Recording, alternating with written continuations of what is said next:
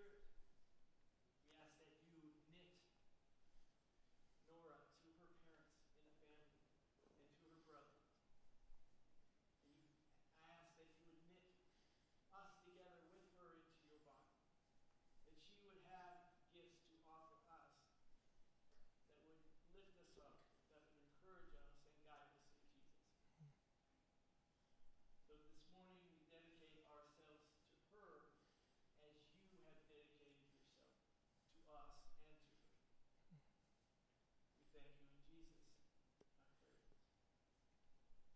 I pray.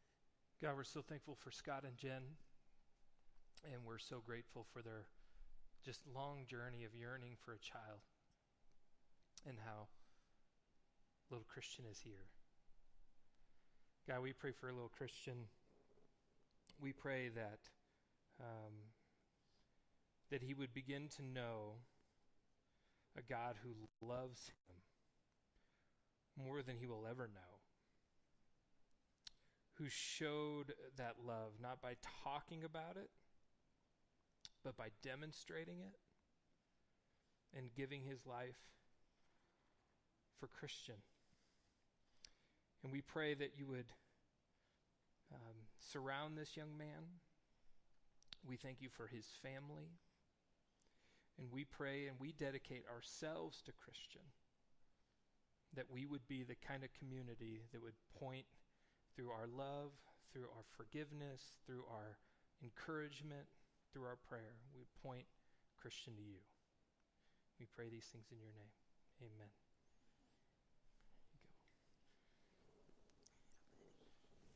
Give these guys a hand this morning. This is so fantastic.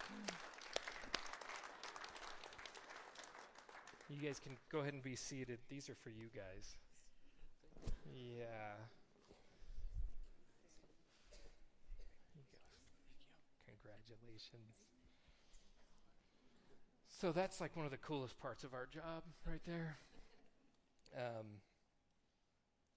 And one last quick thing is we're doing a little bit of fun family stuff today. I wanted to invite Gene Wysocki up. Gene has been part of our leadership team for 4 years.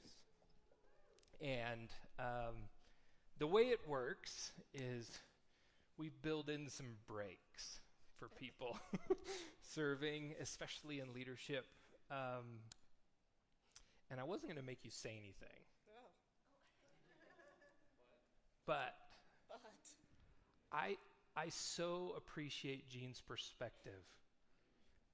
Sometimes in the life of a church,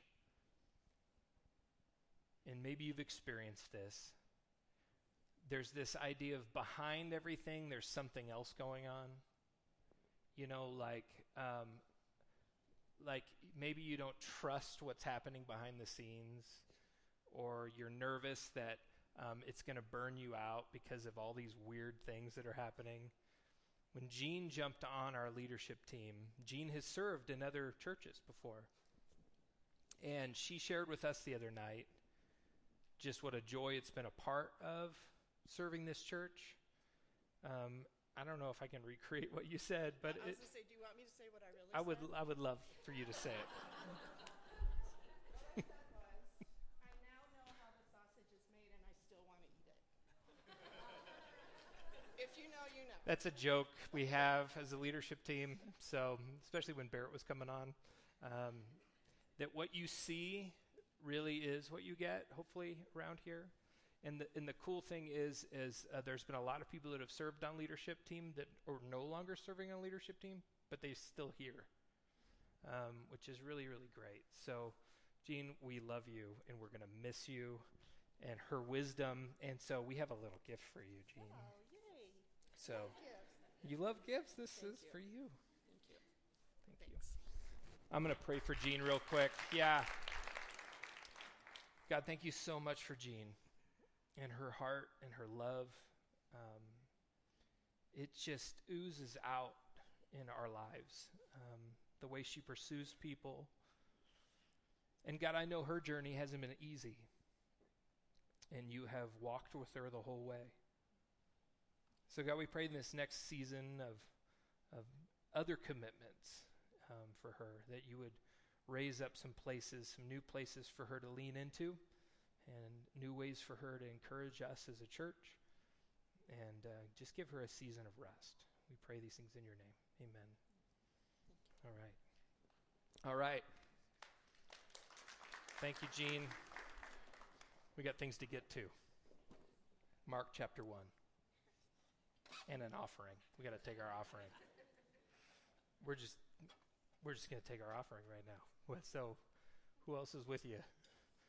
Barrett. Okay, cool. So if you're new, Happy New Year. We take an offering every Sunday. You don't have to be involved, but if you'd like to be, please be involved. Mark chapter 1,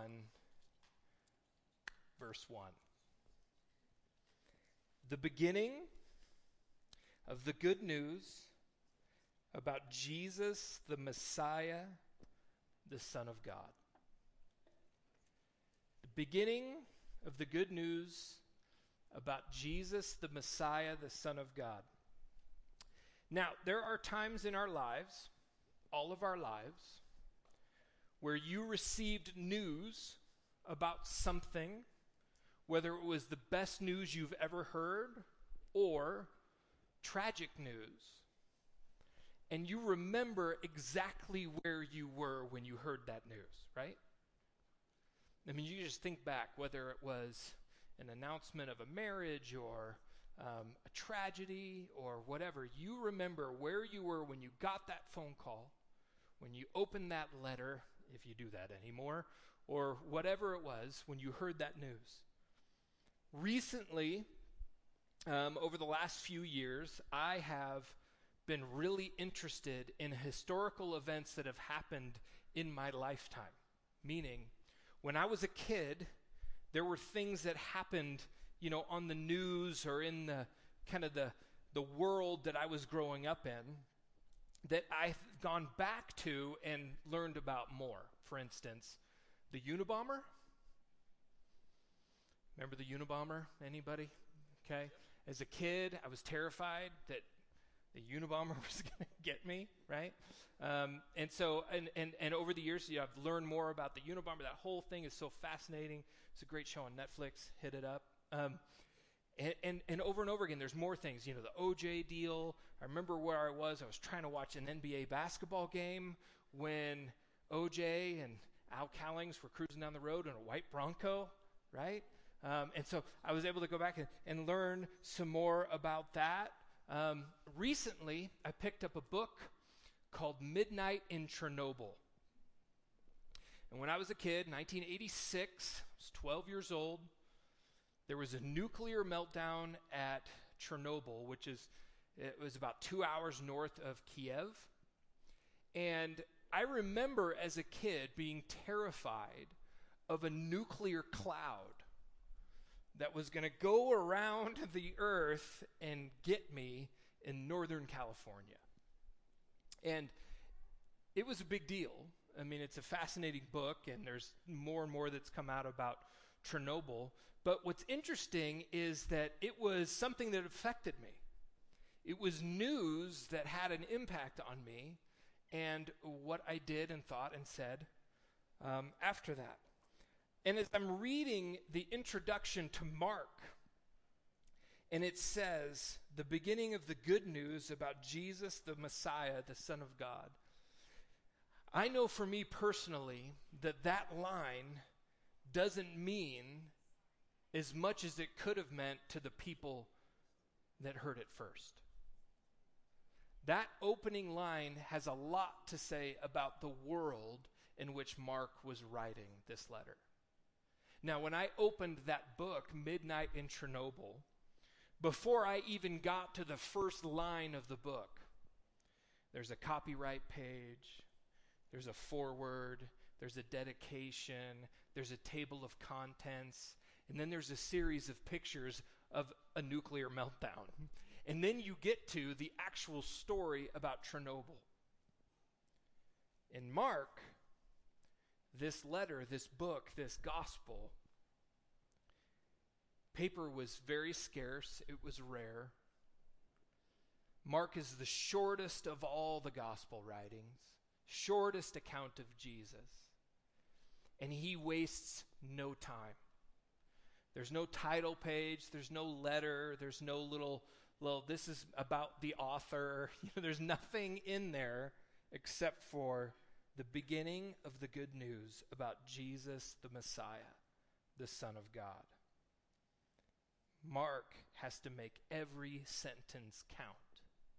And he starts with this line, and this line in Greek writing is called the incipit. And this incipit is basically, it's like a thesis statement. If you're familiar with writing 5-point or 3-point essays, the thesis statement basically of Mark, the incipit, is basically a summary of what he's going to say over the next 16 chapters. This is the beginning of the good news. This is the beginning of the good news about Jesus, the Messiah, the Son of God. And so if you can wrap your head around that first line, that opening line, you're actually going to get all of Mark. It's going to make sense. And so what we're going to do is we're going to unpack the opening line really briefly, and then we're going to talk about what the implications are for us, okay? So here's how this goes. The first thing is, in the beginning, the good news. Now the good news, interesting, that word is, well, let me ask you this. What do you think the good news is? I'm going to throw it out there. What do you think Mark's talking about? What do you think the good news is? Well, what's that? Salvation? There's fulfillment of the Old Testament. By the way, there's no totally wrong answer here. Well, I guess there is, but just throw it out there. So salvation, fulfillment of the Old Testament. Anybody else? God with us. King coming. Good. It's good. That's really all of that kind of wrapped into this. The Greek word good news is the word euangelion. Can you say euangelion? Yes, nice work. Euangelion. And that's where we get the word evangelistic. But in the ancient world, it's not a religious word at all. It's a political word. So the word euangelion is actually meant to be an announcement that a herald or a preacher, is what a herald was, would come to a city and announce one of two things. One, they would announce a new Caesar, or two, they would announce that some strategic victory was won somewhere in or outside of the Roman Empire. And that was a euangelion. So here is a version of a euangelion. It was a Roman inscription. Augustus was sent as Savior. The birthday of the son of the god, Caesar, was the beginning of his good news. Now, it's a Roman inscription. It's kind of truncated a bit, but the idea here was that Caesar was good news because Caesar was the Son of God. Caesar was divine. And so that was the idea of Mark's gospel here. Mark actually does something pretty scandalous, pretty treasonous.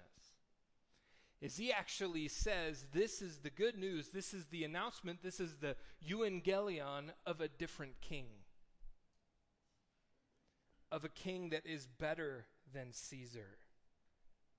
And so over the years, you and I, 2,000 plus years later, we are in our location, we are American Christians, and the gospel we have kind of pushed into an easy packaged formula.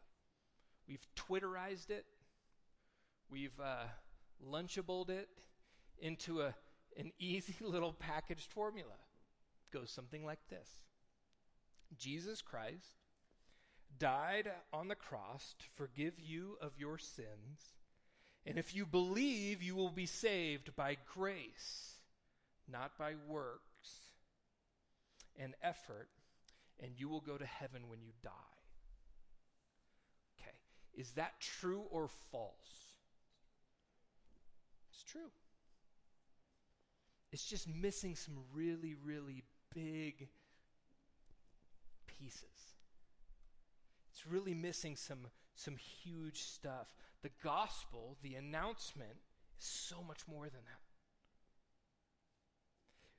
So at the beginning, it says the title of this whole thing is Evangelion kata Markon, the Gospel of Mark. And this whole thing, from chapter 1 to chapter 16, it'll take you probably 40 to 60 minutes to read it. It'll take us about a year and a half to go through it. Now, just to give you a heads up, we're not going to go through it for the whole year and a half. We're going to do a chunk, do something else, do a chunk, do something else. Does that make sense? So we'll be hitting it for over a year and a half. Listen to what a couple scholars say about the Gospel of Mark.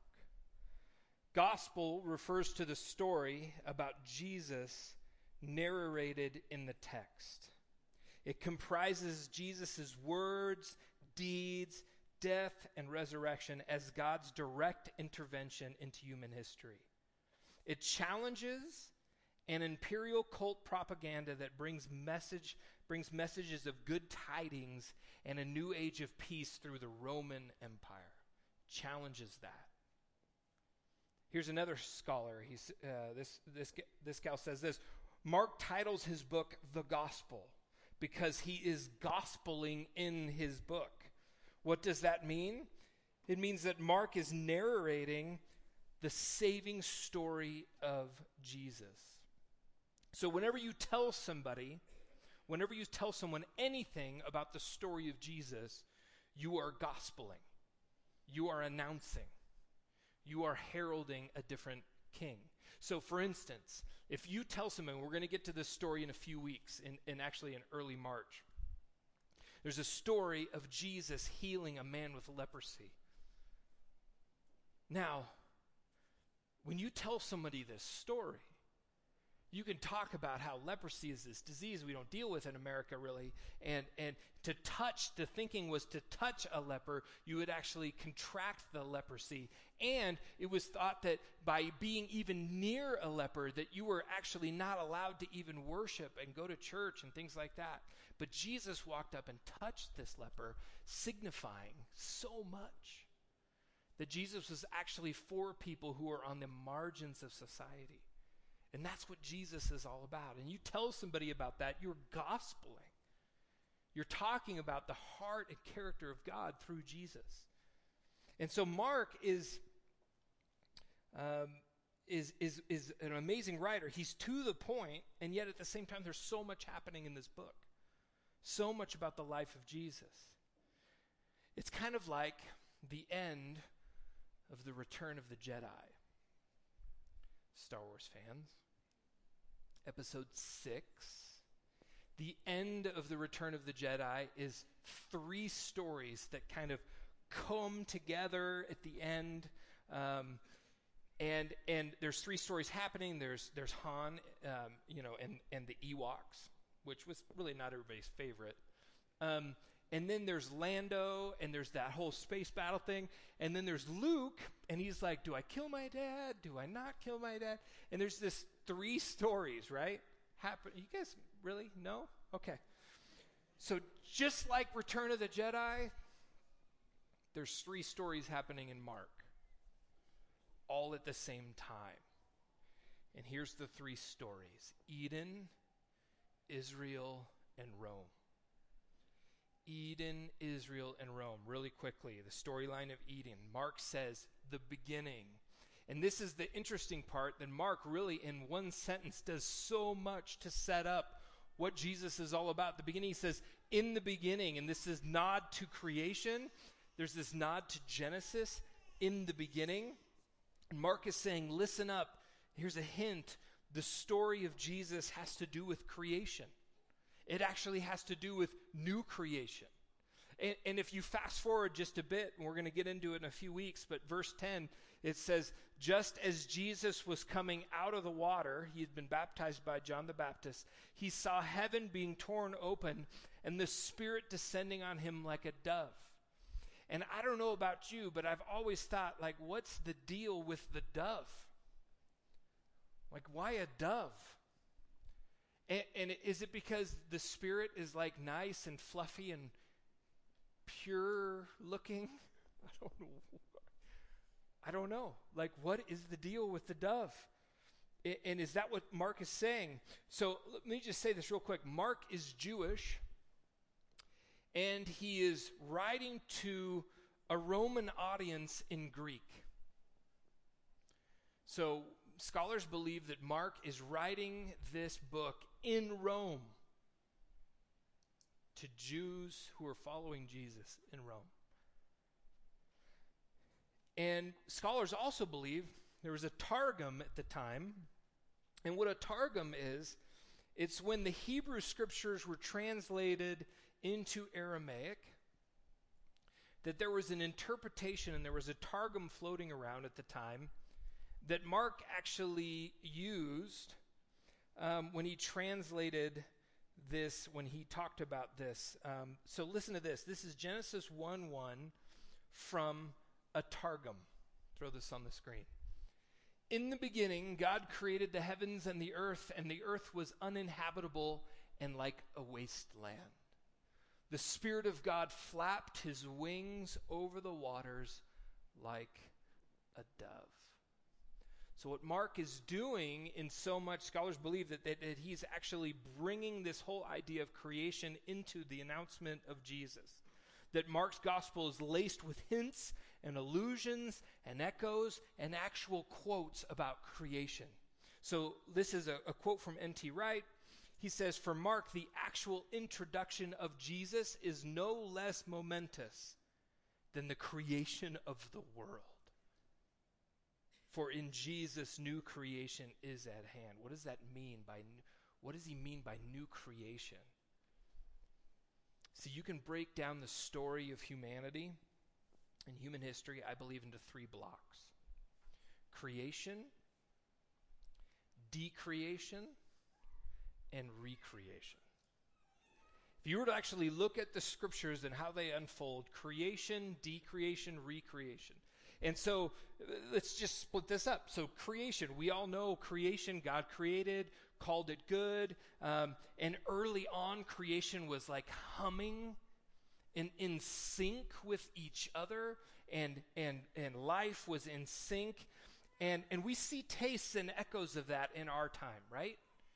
You see moments and tastes and echoes of creation like working, like new life and children being born and spring and freedom from addiction and slavery. And when things work right and people work together and this like simple, like even a simple, beautiful day and a good cup of like real good coffee, right? A beautiful day and a really good coffee that was like sourced, right, and there's no it's not blood coffee, right? Like real good coffee. You know what I'm talking about. I'm into coffee. And it's this idea that humanity was supposed to rule over the world in a way that would gather up all the raw potentiality and make something good. And then we experience decreation. And decreation is, here's the thing, whether you're here and you're religious or not, either way, decreation is very self-evident. We see it all over. The fact that something is wrong with the world, right? So anything from genocide to pollution to war, violence, anti-Semitism, to even the people that just wrap the trunks of their trees in their front yard at Christmas time. Something wrong with the world when you do that. Trunk wrappers. I don't know why that bothers me so much. Here's the deal. The problem is you and I. Especially the trunk wrappers, but you and I.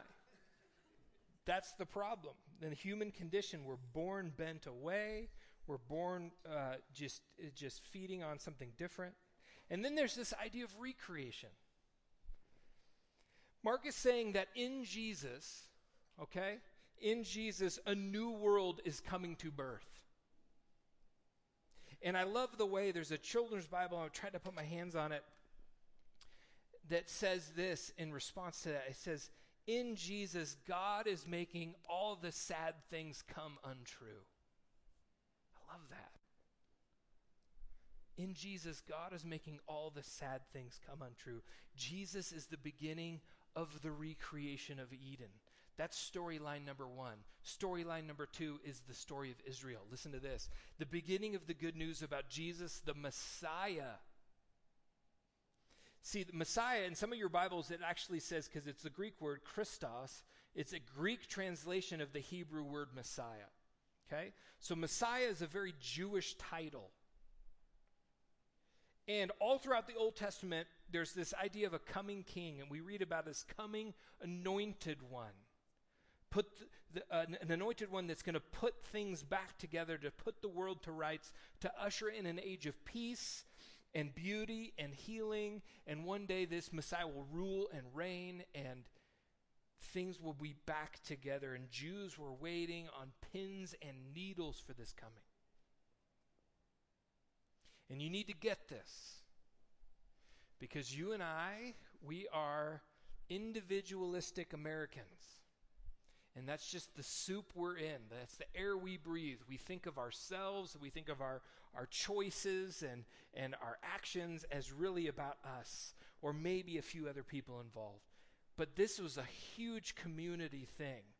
Jesus does not just drop out of nowhere into a vacuum. Jesus actually is the climax of the story of Israel.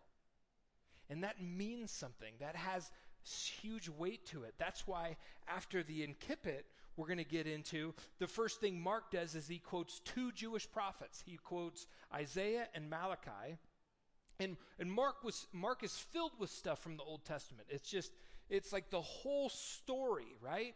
The whole story is from Moses to David, from Abraham and Isaac and Jacob to the exile, all the way through the prophets, the story of Israel, through the last prophet in the Old Testament. It's all been leading to Jesus. Jesus is the Messiah, meaning he is the apex, the fulfillment, the climax of the story of Israel. So that's storyline number two. Storyline number three is this. Rome. Mark is writing in Greek.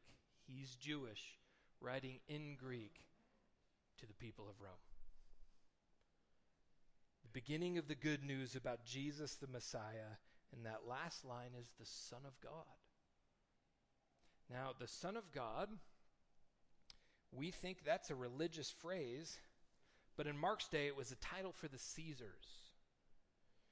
It was the title for Augustus and Nero and all the Caesars to follow. There's an image of a Roman coin we're going to throw up on the screen. And this is, it's pretty interesting. It's in Latin. Divius Filius, Latin for the Son of God. Caesar was the Son of God, and it was believed that Caesar was the mediator between earth and heaven. And so Mark's opening line is a dangerous euangelion. It's actually treasonous because is it any wonder, let me just ask these couple questions. Is it any wonder that Jesus was executed by the Roman government for claiming to be the Son of God? And we hear as he stands before Pilate, and Pilate says that they claim that you are the Son of God. Is that true? Is it any wonder that almost all the apostles were executed? There's a quote from a guy named Larry Hurtado. If you want to dive deep into Roman culture, Christianity was so different, he says, that critics of the time referred to it as a superstition, meaning a bogus or dangerous religion. Christianity, those who followed Jesus, were seen as dangerous to the Roman government. Millions, not hundreds, not thousands, millions of followers of Jesus were murdered in the first few hundred years of the church. It's a dangerous announcement that Mark has made. The real true bridge between heaven and earth, he says, is not Caesar. It's this Messiah. It's the real true Son of God. N.T. Wright says Mark's gospel is an apology, which is a defense for a crucified Messiah and a polemic against the imperial power of Rome. It wasn't just, hey, come believe Jesus, do the Roman thing. It was actually something that set the follower of Jesus against the imperial power of Rome, based on allegiance. That's storyline number 3. We fast forward here to the end of Mark chapter 16. The end of Mark. It says, when the Sabbath was over, Mary Magdalene, Mary the mother of James, and Salome brought spices so that they might go to anoint Jesus' body. Very early on the first day of the week, just after sunrise, they were on their way to the tomb, and they asked each other, who will roll the stone away from the entrance of the tomb? But when they looked up, they saw that the stone, which was very large, had been rolled away. And as they entered the tomb, they saw a young man dressed in white robes sitting on the right side, and they were alarmed. Pay attention to that word. Don't be alarmed, he said. You are looking for Jesus the Nazarene, who was crucified. He has risen. He is not here. See the place where they laid him? But go tell the disciples and Peter, he is going ahead of you into Galilee. There you will see him, just as he told you. Verse 8. Trembling and bewildered, the women went out and fled from the tomb. They said nothing to anyone because they were afraid. Notice the tone of the first Easter. Alarmed, scared, afraid, trembling, bewildered. Why are they scared? Why are they so freaked out? The short answer is they were expecting resurrection. They were totally expecting resurrection, but they believed in recreation. They believed that God would resurrect his people, but they believed that resurrection was for all people at the end of history. That's what Jews believed. They didn't believe it was for one man right in the middle of human history, and nobody was expecting this. This terrified them. This freaked them out. Resurrection means that Jesus dragged the future into the present and opened up a whole new world right in the middle of this one. So what's interesting is in the other Gospels, you got John's Gospel, Matthew, and Luke. In the other Gospels, the tomb area was called a garden. This idea of creation, right? John's Gospel actually says when Mary sees Jesus in the garden, she thinks he's the gardener. These ideas of creation. Mark's saying, think Eden, that recreation is at hand. So what does this all mean for us? What does this have to do with you and I? Well, remember the context of Mark. Scholars believe that Mark was written between 65 AD and 75 AD. Does anybody know what happened in 70 AD? The temple was destroyed, yes. Okay. So Mark is in Rome. He's writing the gospel. He's writing down the story of Jesus, and there's rumbling. Jesus actually predicted this prophetic thing that's going to happen. He predicted the temple, and there's rumblings in this Roman culture about the Jews and this uprising, and either whether it happened, he wrote this right before that or right after it. Can you imagine the world that Mark's writing this into?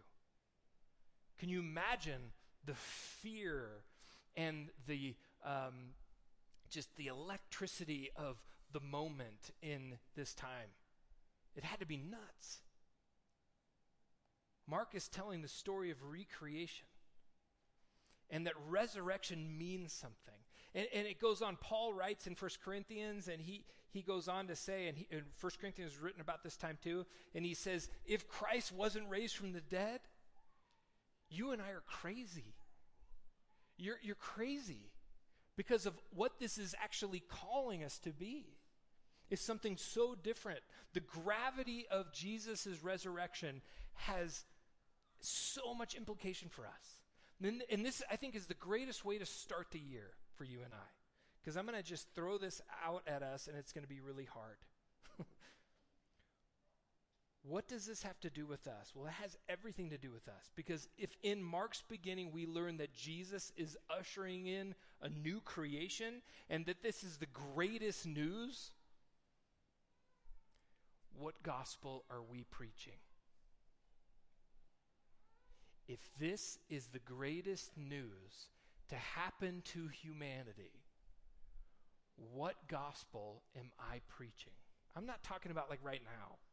I'm talking when I get out of here and, I'm hungry and I'm angry and or whatever, or what gospel am I preaching on Tuesday? What gospel am I preaching this year with my life? Let me ask you, I'm just going to ask a few questions for you to let rattle around in your head and make you want to email me.